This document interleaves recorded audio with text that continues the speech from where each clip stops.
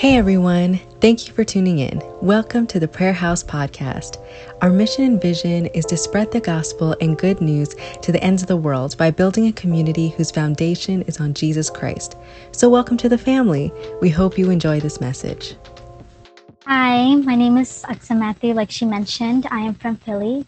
I just want to say thank you to Prayer House for giving me this time. When Rashma first asked me to speak and pray, I told her, you can put me down for prayer, but I'm not comfortable speaking.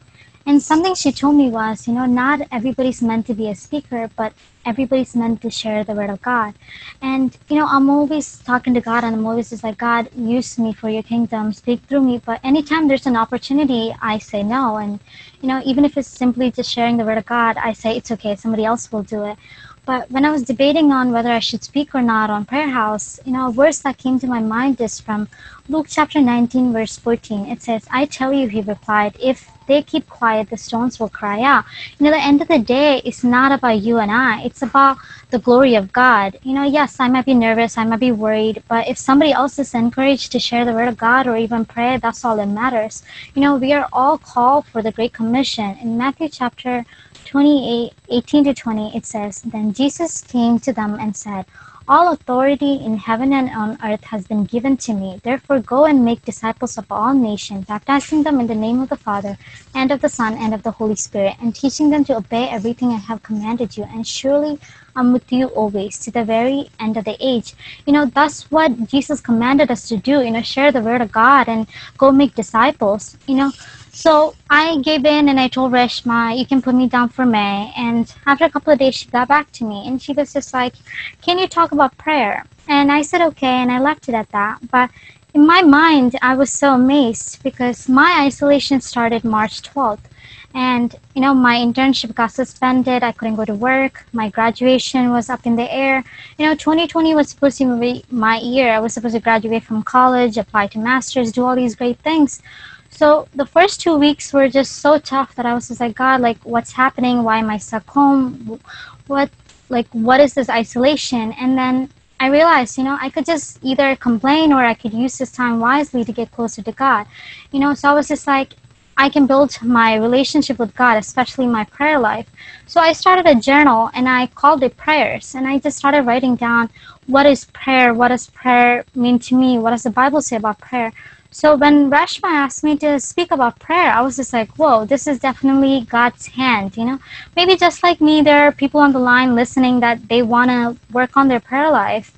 When we think about prayer, we tend to overthink it. We like to put a structure on it. We like to make it all formal for it to be right. But there's no right way to pray. God listens to our heart and he wants to hear what we have. He doesn't have to be impressed by the eloquence of our speech. When I was meditating on this and what I should speak, the passage that came into my mind is from Luke chapter 18, 9 to 14. It's the parable about the Pharisee and the tax collector. I just want to read it out to you guys. Verse 9. To some who were confident of their own righteousness and looked down on everyone else, Jesus told this parable. 2 men went up to the temple to pray, one a Pharisee and the other a tax collector. The Pharisee stood by himself and prayed, God, I thank you that I'm not like the other people, robbers, evildoers, adulterers, or even like this tax collector. I fast twice a week and I give 10th of all I get. But the tax collector stood at a distance. He would not even look up to heavens, but beat his chest and said, God, have mercy on me, a sinner. Verse 14, I tell you that this man, rather than the other, went home justified before God. For all those who exalt themselves will be humbled, and those who humble themselves will be exalted. In the first portion, we can see the Pharisees praying, but his prayer is all about him. He's bragging about all the things that he does. He's saying, I give 10th of all I get, I fast, I do this. But even the things that he's saying that he does, he's doing just to brag to others. You know what I mean?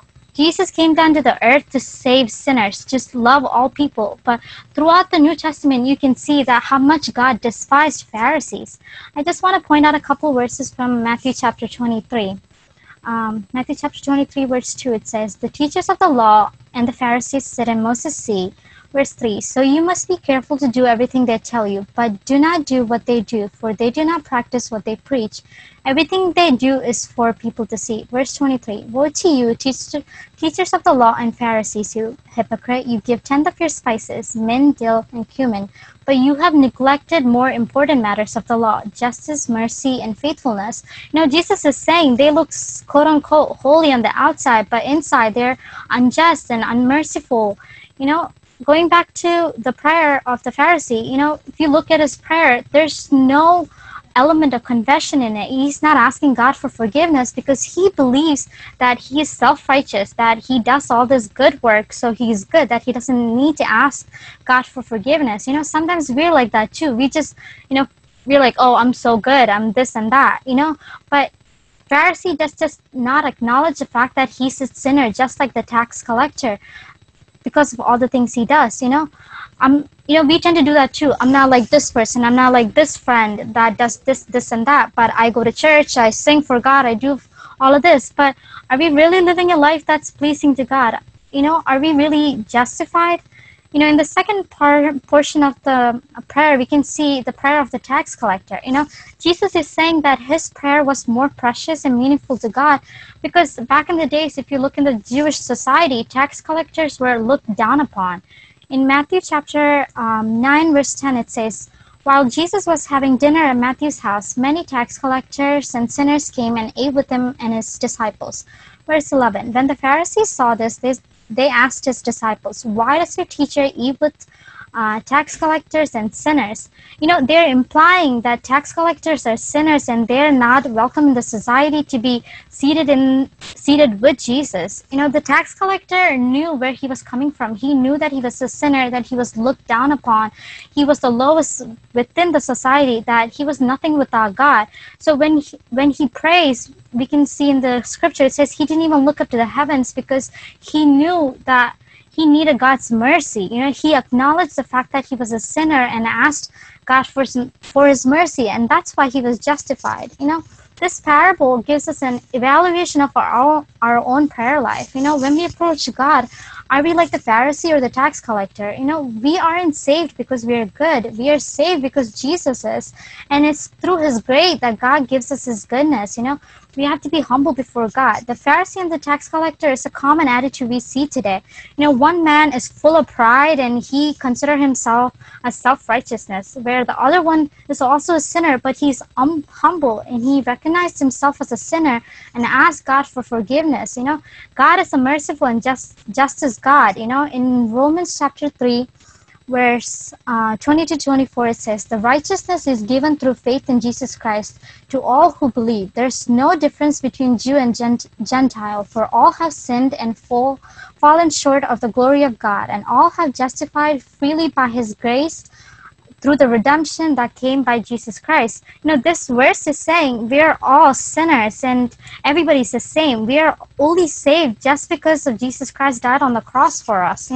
Especially when we pray or when we do something for God, what is our intention? Are we singing, worshiping, praising for other people's approval? If that's the case, we will always be disappointed. We will never be satisfied. When we pray, it should be audience of one, not so what is other people saying? I should say this and that so other people can notice. God cares about what's in our heart, and he knows our hearts. In Matthew chapter 6, verse 6, it says, when you pray, go into your rooms, close the door, and pray to your Father who's unseen.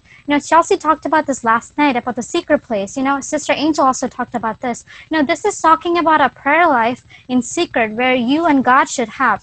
This is very significant in our daily walk with Lord. We should have a personal time with God. Jesus himself gave us an example on how to pray in Matthew chapter 6, 7 to 13. I just want to read that to you guys. When you pray, do not keep on babbling like pagans, for they think they will be heard because of their many words. Do not be like them, for your Father knows what you need before you ask him. This is then how you should pray. Our Father in heaven, hallowed by your name. Let your kingdom come, let your will be done on earth as it is in heaven. Give us today our daily bread, and forgive us our debts as we have forgiven our debtors. And lead us not into temptation, and deliver us from the evil one. I just want to break down this prayer verse by verse. first verse is saying, Our Father in heaven, means we are praying to our Heavenly Father.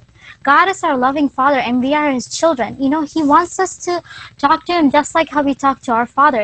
He is our Heavenly Father and He showed us His mercy so we can call Him Abba Father.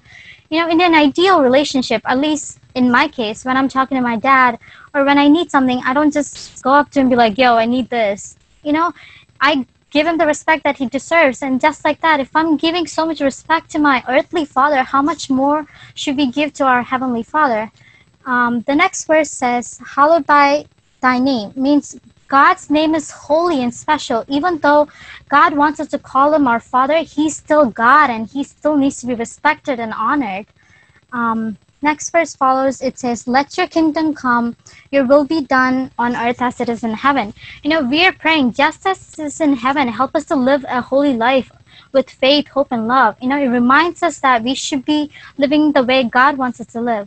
And then it says, give us this day our daily bread. It means that today, what we really need. We know we are asking God to provide for us because we love Him and we trust Him. The word says daily bread. That indicates that we must rely on God to provide for us on a daily basis. Yes, He knows what we need, but we should still go to Him and ask Him on a daily basis. And then it says, forgive us our debts as we have forgive our debtors. This part of the prayer is asking for forgiveness of our mistake. And we also need to forgive others of their mistakes and not hold a grudge toward them. In Matthew chapter 6, 14 to 15, it says, for if you forgive other people when they sin against you, your Heavenly Father will forgive you. But if you do not forgive others their sin, your Father will not forgive your sins. We must forgive others their sins or their mistake, and then we can go to God and ask for forgiveness. It's not the other way around. If we forgive others, God will forgive us. The next verse it says, and lead us not into temptation, but deliver us from the evil. We're born into a world of temptation. It's so easy to get caught up in sin. That's why we need to go to God and ask Him to help us every day to, live in this world.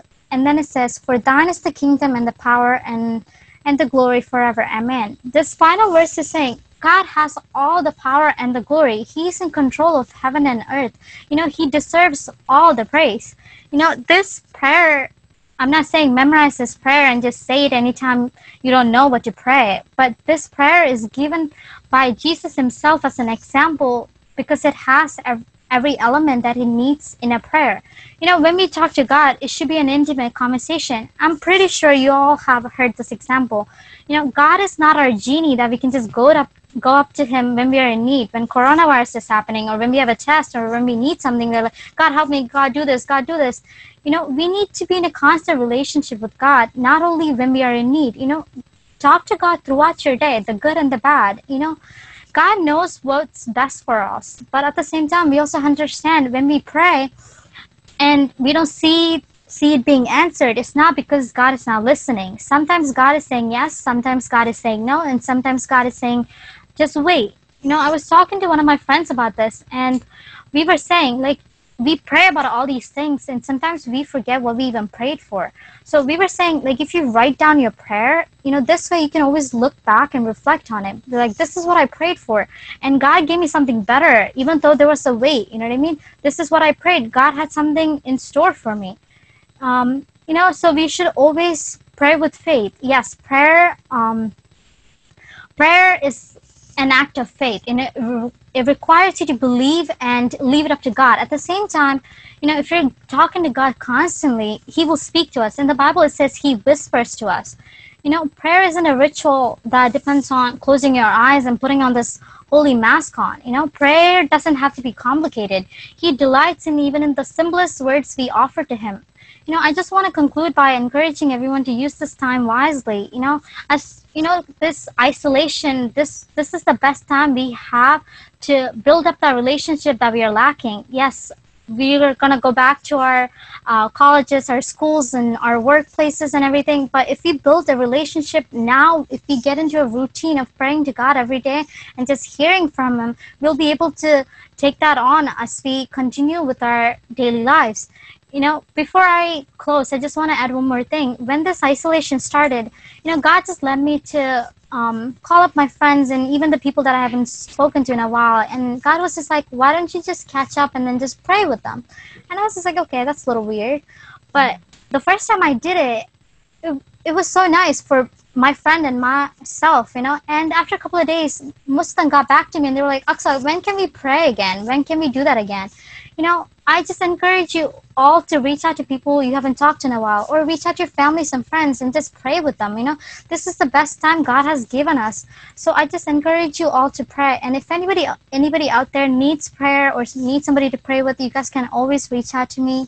I just want to say thank you once again to Prayer House for giving me this time. Thanks for tuning in. We pray that this message has been a blessing to you, and we encourage you to keep searching God's Word and listening to His voice. We'll see you again on the next one.